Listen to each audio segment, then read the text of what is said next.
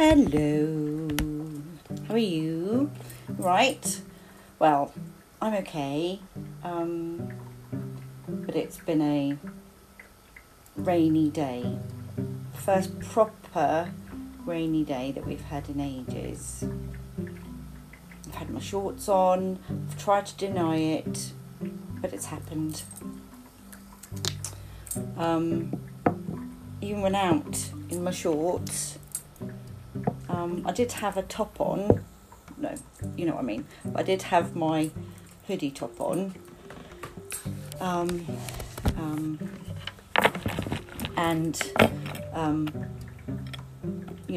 Popped out in the car with Sid and the boys. So we didn't get wet or anything, but it was still a bit booksy. Yeah, not agreeing with that. So yeah, we popped out, went to, there's an Oriental market, Chinese shop, which is fantastic in Dover, which I love. So go and get some load of Chinese food from there. Stock up on that, because Siddy's getting ready to go back to uni. So she needed some stuff and I needed some stuff just before school started. And then we popped to shop, and Sid, it was very strange. I was buying the alcohol, but Sid got carded. It was most bizarre, most strange thing ever. So then we had to, it was very weird, and so then we had to come back and get the her ID, because obviously she's 21, and then when we went back and got served by somebody else. She wasn't even asked for how old she was. I don't know why that she, even if I'm buying it, why she was, I don't know. It's most peculiar. I don't know. But anyway, and what else happened? I'm just getting really ready for tomorrow, for seeing everybody. And also my mum and dad came over, and that was very nice to see them. My dad's got new glasses, he's completely blind in his, I think it's his left eye. So usually, his glasses have to be quite heavy, because, the lens for him to be able to see is quite thick. But I don't know if he can see at all out of that eye. But actually, it's just amazing, because they were really, really light glasses. But he's got some really groovy glasses now, so it's very nice. But poor things, they're just going out to meet some friends for dinner in Deal. And can you hear that tap, tap, tap, tapping? Yeah, that's rain. It's really raining. Really raining. So there are 3 households meeting. So they're having to sit outside. So yeah, I've sent them a text message saying, I hope you're okay, because my dad was a bit funky, because he was having to put socks and shoes on and trousers, because he's been used to just wearing shorts and no socks and sandals, so having to put trousers on and socks and shoes, he wasn't best pleased. So I've got a feeling it's going to be quite a short dinner. Got a feeling they're not dad's. I get my temper from my dad, which of course means very serene. He's very serene. Right, so that's what I've been doing. Spoke to my sister as well, and she's got 14 days left till she comes back, which is lovely. And her lovely cat Jazzy came over to say hello to me. You know, she always knows when it's me who's talking on the phone, even if she's over in Singapore. Bless her, that cat. And I hate cats, so. And so despite the fact that Herb has put up all the panels so that the foxes can't come in, apparently Herb was looking at the window last night and the foxes were walking along the walls, I think he said. They're cheekies, aren't they? So I'm expecting them to come abseiling through when everything's all fixed up and stuff. You know, they're like Navy SEALs or something, aren't they? Right. Okay. So what I'm going to do now is I'm going to look at 114 with you. So yesterday, what was going on yesterday with Shakespeare? Yesterday Shakespeare was having a weird one, and he was sort of kind of reverting back to childhood. Oh, I've just found chocolate on my t-shirt. Oh God. Sid would absolutely laugh.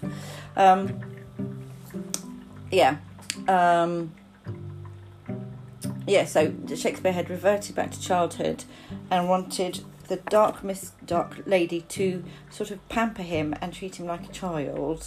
I really don't know what's going on with him. I've got a feeling that's not going to work with the dark lady. Got a feeling that's not going to be her cup of tea. So let's look at 144. Two loves I have, of comfort and despair, which, like two spirits, do suggest me still. The better angel is a man right fair, the worser spirit a woman coloured ill. To win me soon to hell, my female evil tempteth my better angel from my side, and would corrupt my saint to be a devil, wooing his purity with her foul pride. And whether that my angel be turned fiend, suspect I may, but not directly tell. But being both from me, both to each friend, I guess one angel in another hell's. Yet this shall I ne'er know, but live in doubt, till my bad angels fire my good one out.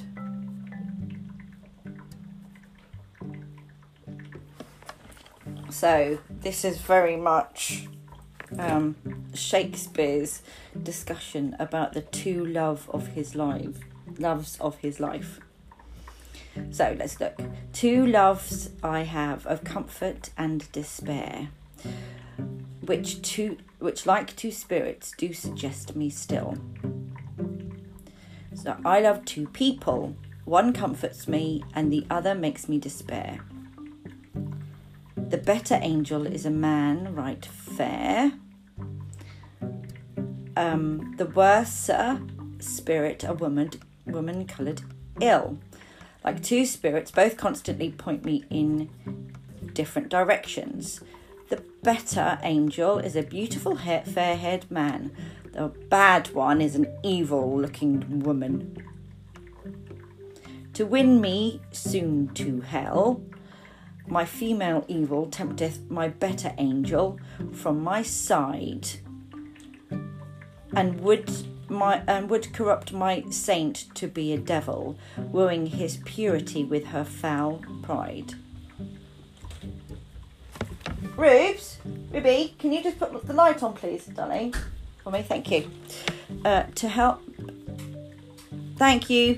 help put me in hell sooner, my evil female tempts my angel from my side. She hopes to make my saint into a devil, seducing him to naughty acts in her foul and self-assured way. and whether that my angel be turned fiend, suspect I may, but not directly tell. And though I can suspect him, there's no way I can tell directly whether my angel has turned into a fiend. A fiend is like a demon, I suppose. But being both from me, both to each other's friend, I guess one angel in another's hell. But since the two of them are away from me and friendly with each other, I'm guessing that one angel is with the other and in hell with her.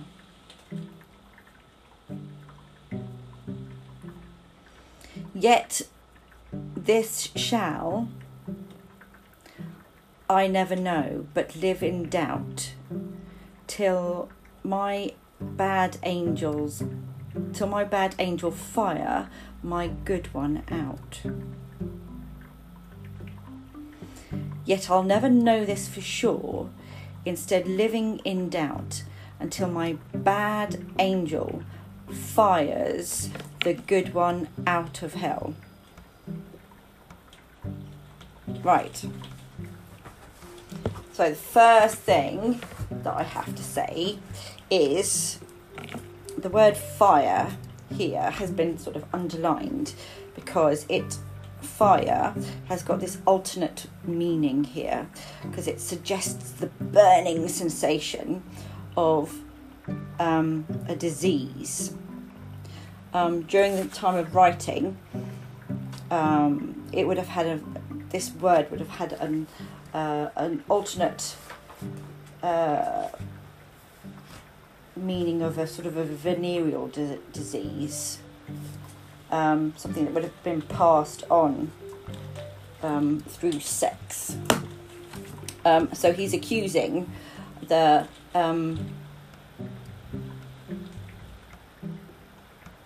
Dark Lady of passing on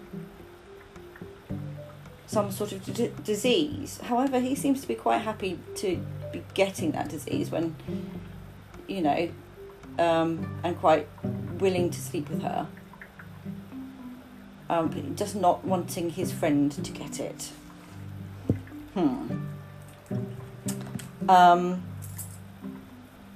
But okay, so that's what that's what I have to tell you first about the fires. So till my bad angel fires my good one out, apparently. So sonnet 144 is the only sonnet that talks about the two of Shakespeare's love in definite terms. Two loves I have of comfort and despair.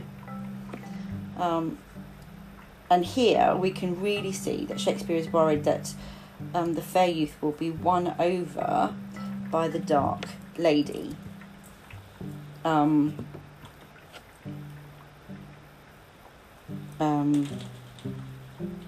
Yeah, I mean, it's possible that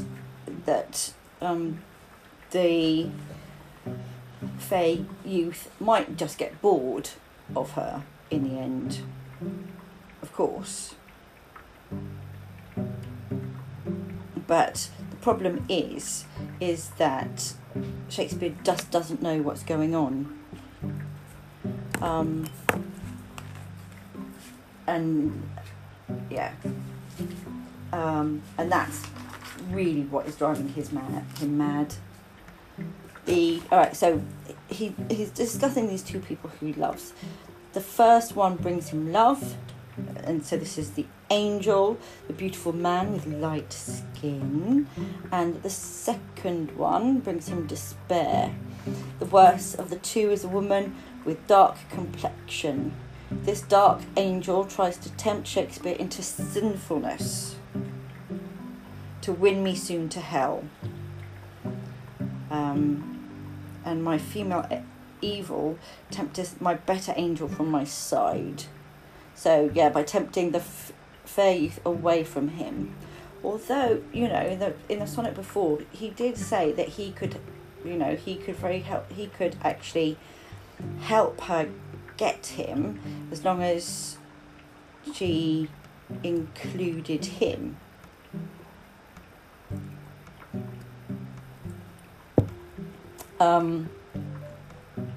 He is worried that she wants to corrupt the fair youth, turning him from a saint into a devil, and seducing him and his purity with her foul pride. Would corrupt my saint to be a devil, wooing his purity with her foul pride. Yeah. Now, at the time of writing this, there would have been, my year 7s would know this, there would have been Christopher Marlowe's Dr. Faustus. It's an amazing play. You can find it on YouTube. I shall put a link. It's amazing, really, really good, and it's got this sort of conversation between a good angel and a bad angel, and of course with that you've got the free will of man to make that kind of decision about where, who they're going to follow, and with freedom of choice comes that initial problem of comes that problem of where are you going to go if God gives human beings that that freedom of choice, then some people will make that decision to go to make that wrong choice. And Christopher Marlowe's play is about somebody, Dr. Faustus, is about someone who makes that wrong choice constantly. And Christopher Marlowe manages to discuss whether or not it's actually his real fault, because it is of the job of the devil to tempt him. So therefore, how can it be his fault? So if you get a chance, if you get an opportunity, I would watch Dr. Faustus, because it is brilliant and it's very, very clever. And it's really accessible. I will put a link on. It's really clever. And as we know, Shakespeare had a real regard for Christopher Marlowe, and vice versa. So, in Christopher Marlowe's, we had the good angel and the bad angel fighting over the hero, the protagonist. But in this sonnet, Shakespeare is focusing on the fate of his good angel, on the fair youth. And of course, we have the woman being the corrupter. All through this, we have the woman being the evil one, and the one who's in control of all of the, where the evil comes from. But this is taking it to the nth degree, because actually the woman is now synonymous with the devil.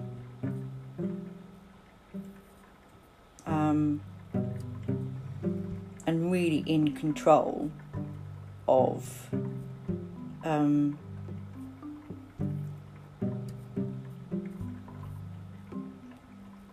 turning and twisting people, the good, not only Shakespeare, but also the most pure.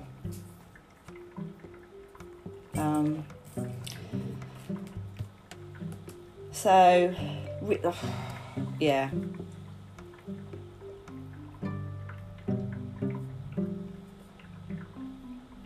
Shakespeare just, he says, you know, like we've been talking about before, he says that he is in love with this woman, but he just,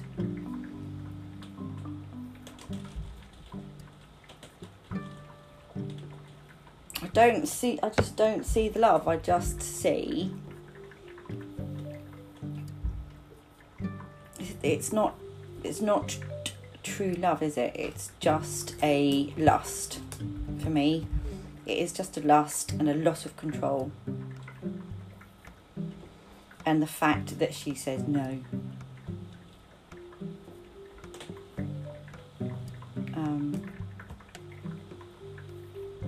But you know, he says that, but both being from me, both to each friend. How is that being a good? How is the fair youth being a friend to him? The fair youth is not talking to him and is talking to her. So,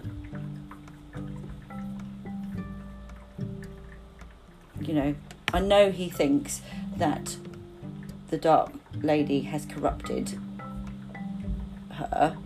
him, but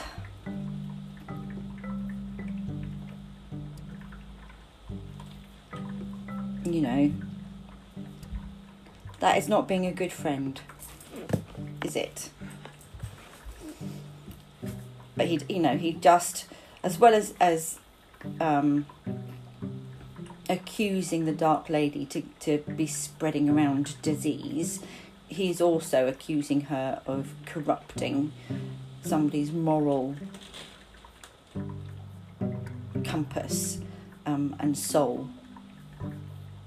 Just don't think it, you know, I think it's just foul. So, yeah. So that's that. It's quite clear what he thinks. And we'll see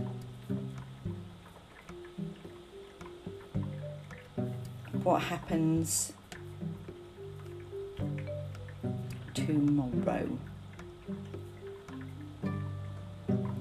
When we get to 1,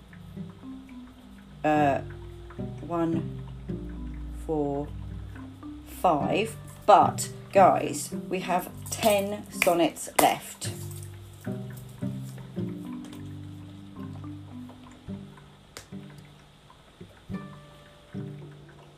Just 10.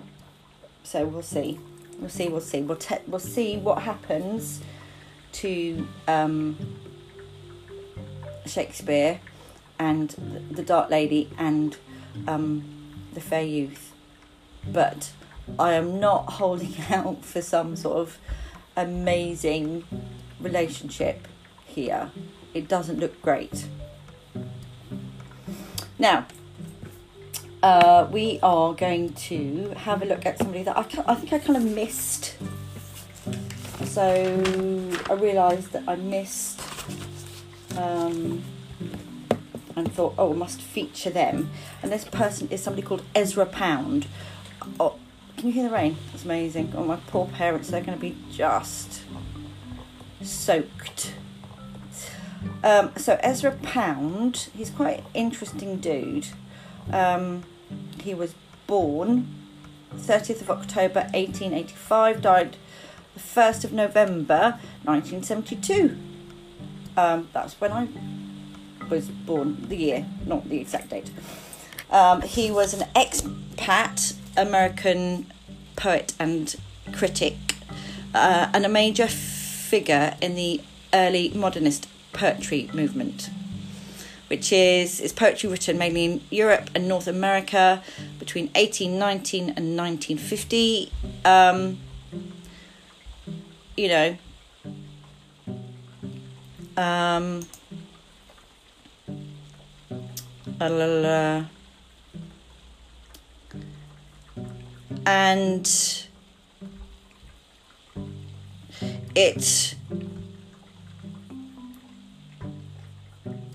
it's sort of developed out of a traditional of lyrical expression, emphasising the personal imagination, cultures, emotions, and the memories of the poet. So it was essential to move away from the merely personal towards the intellectual statement that poetry could make about the world. Okay?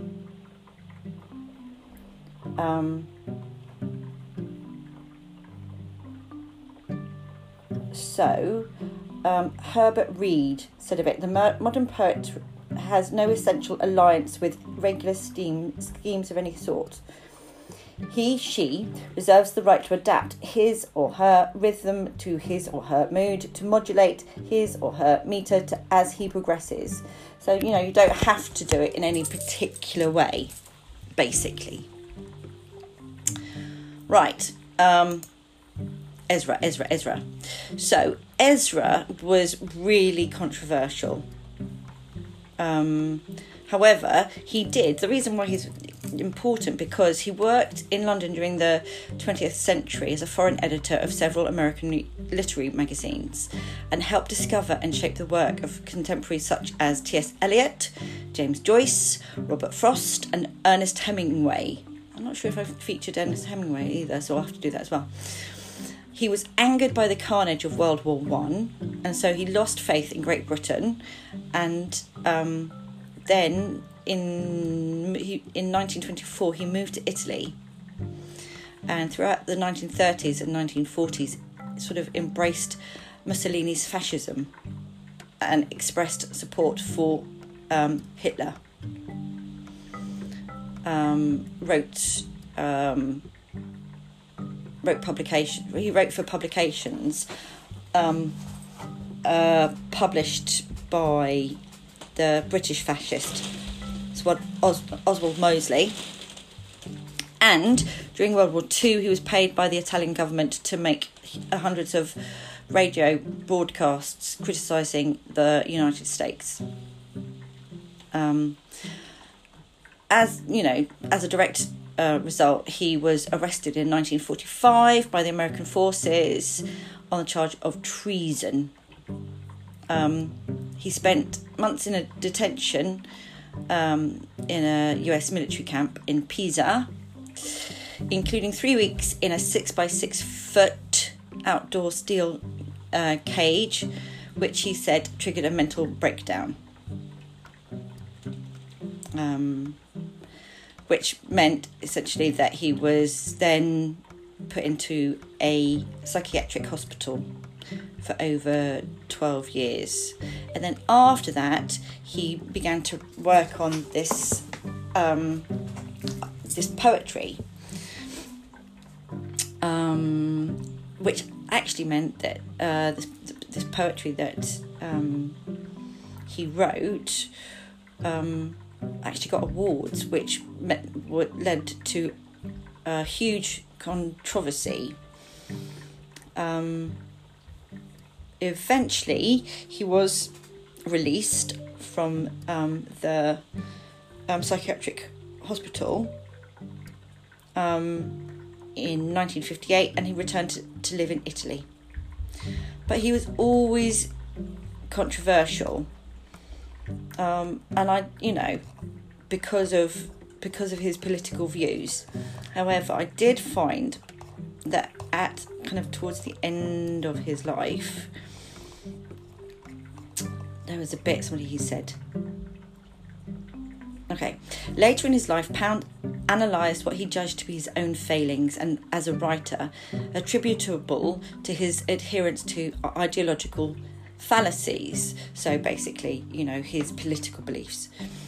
Allen Ginsberg states, Allen Ginsberg, I'm sure he's talked about Allen Ginsberg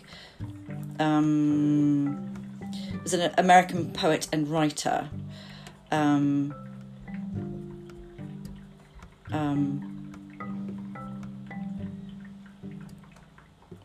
So yeah, I'm pretty sure that maybe I need to look at Allen Ginsberg. Anyway, states that in a private conversation in 1967, Pound told the young poet, "My poems don't make sense." He went on to say that he was not a lunatic, but a moron, and to characterise his writing as stupid and ignorant. Ginsberg reassured Pound that he had shown us the way, but Pound refused to be mollified. "Any good I've done has been spoiled by bad intentions, the preoccupation with irrelevant and stupid things," he replied. Then, very slowly, with emphasis, surely conscious of Ginsberg's being Jewish. "But the worst mistake I've made was that stupid suburban prejudice of anti-Semitism." Because obviously he'd supported Hitler, so obviously I think he felt towards the end of his life that he had made a mistake, and realised that.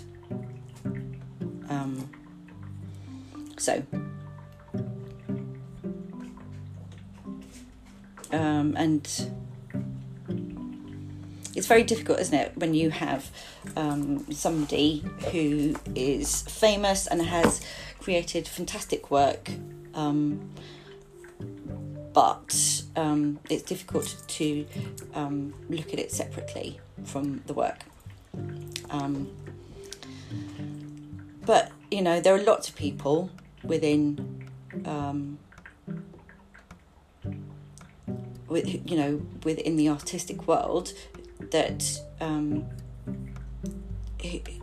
that have produced that have produced art, and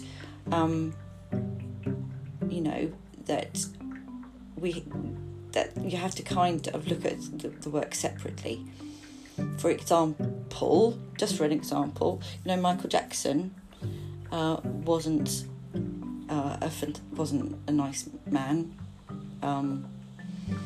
it turns out, but look at the body of and brilliance of his musical work. Absolutely amazing. But allegedly, look at the things that he did behind the scenes. Doesn't stop his musical work being fantastic. Right, okay, so the first poem that I was going to talk to you about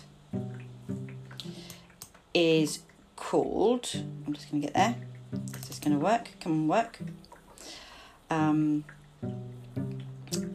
It's called In a Station of the Metro, and it's probably the most famous Imagist poem ever written. I'll explain why in a minute. Okay, and this is it. In the station of the metro, the apparition of these faces in the crowd, petals on a wet black bough.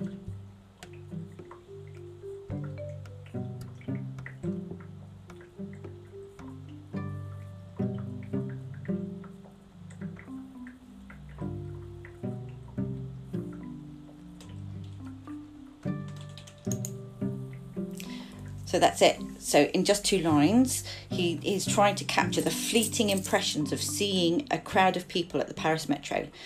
And he observes that the faces of the crowds of people are like the petals hanging on the wet black bough of a tree. And he's like saying petals on a bough will not be there forever, just like the faces in the metro 100 years from now will not belong to the same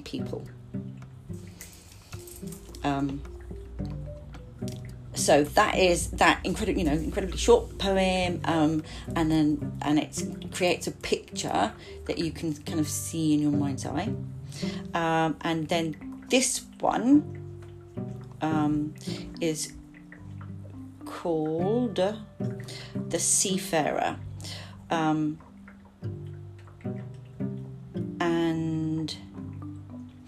so he was also a gifted translator, and many of his own poems incorporate allusions to different literary traditions, from the Japanese haiku to ancient Greek lyric and epic poetry, and the French troubadours.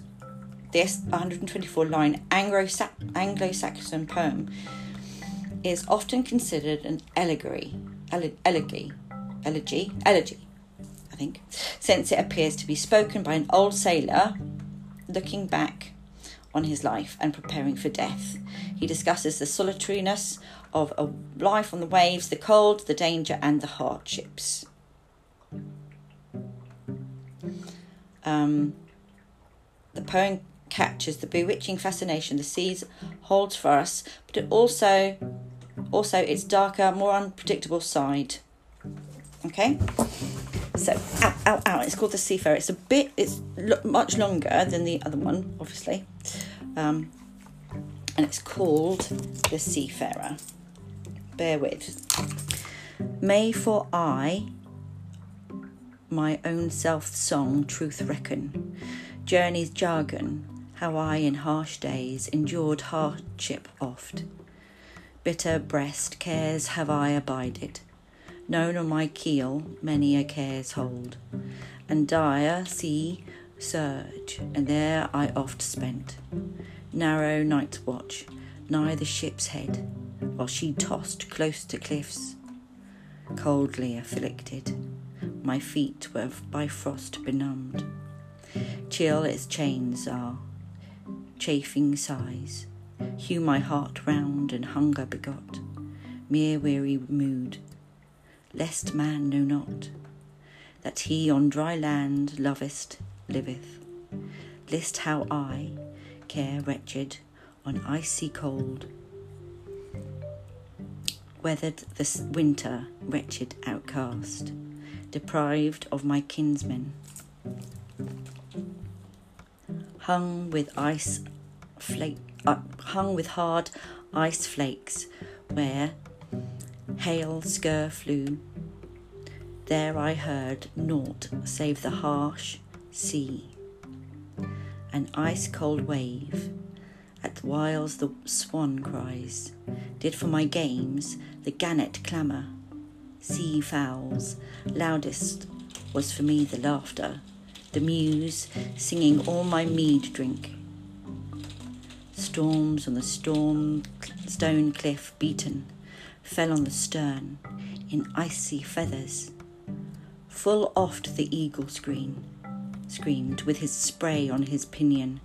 Not any protector may make merry man faring needy. This he little believes, who I in winsome life abides mid burgers, some heavy business, wealthy and wine flushed, how I weary oft must bide above brine. Neareth nightshade, snoweth from north, frost froze the land, hail fell on earth then, corn of the coldest. Naileth, there knocketh now the heart's thought that I on high streams the salt wavy tumult traverse alone, moaneth away my mind's lust, that I fare forth, that I afar hence seek out a foreign fastness.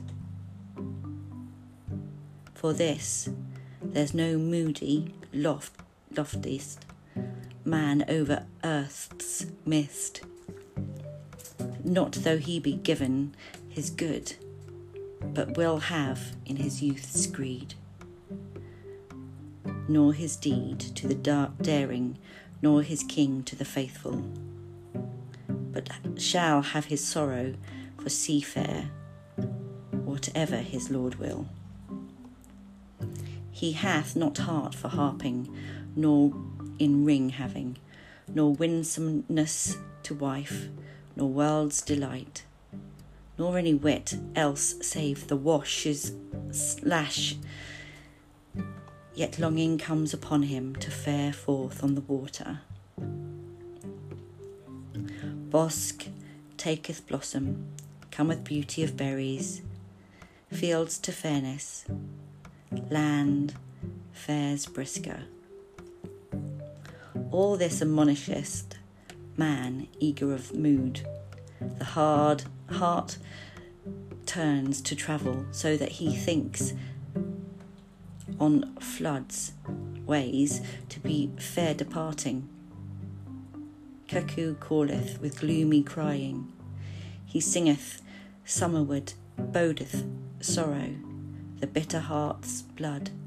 Burger knows not, he the prosperous man, what some perform, where wandering them widest draweth. So that but now my heart burst from my breast log, my mood mid the mere flood, over the whale's acre would wander wide, on earth's shelter cometh oft to me, eager and ready. The crying lone flyer wets for the whale path the heart irresistibly o'er tracks of ocean. Seeing that anyhow my Lord deems to me this dead life on loan and on land, I believe not that any earl wheel eternal standeth, save there be somewhat calamitous, that ere a man tides go, turn it to twain. Disease or oldness or sword hate beats out the breath from doom-gripped body. And for this, every earl whatever, for those speaking after the Lord of the living, boasteth some last word, that he will work ere he will pass onward. Fame on the fair earth gainst foes his malice, daring ado, so that all men shall honour him after, and he his loud beyond them remain mid the English. I for ever, a lasting life's blast, delight mid the doughty, days little durable, and all arrogance of earthen riches. There comes now no kings nor Caesars, nor gold-giving lords like those gones. However, in mirth most magnified, whoever lived in life most lordiest, drear all this excellence, delights undurable, waneth the watch, but the world's holdeth, tomb hideth trouble, the blade is laid low. Earthly glory ageth and seareth, no man at all going the earth gate, but age fares against him, his face paleth, grey-haired he groaneth, knowing gone companions. Lordly men are to earth o'ergiven, nor may he then the flesh cover whose life ceaseth, nor eat the sweet, nor feel the sorry, nor stir the hand, nor think in mid-heart. And though he strew the grave with gold, his born brothers, their buried bodies, be an unlikely treasure hoard.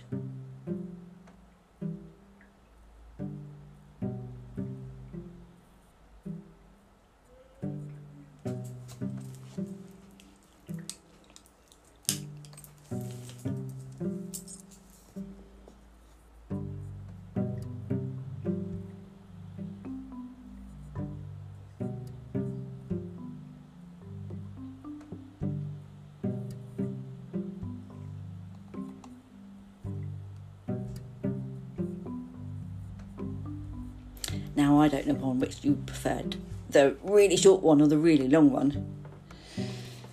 That was tricky. That was really tricky. But you could really see, I could really hear the sea in his description.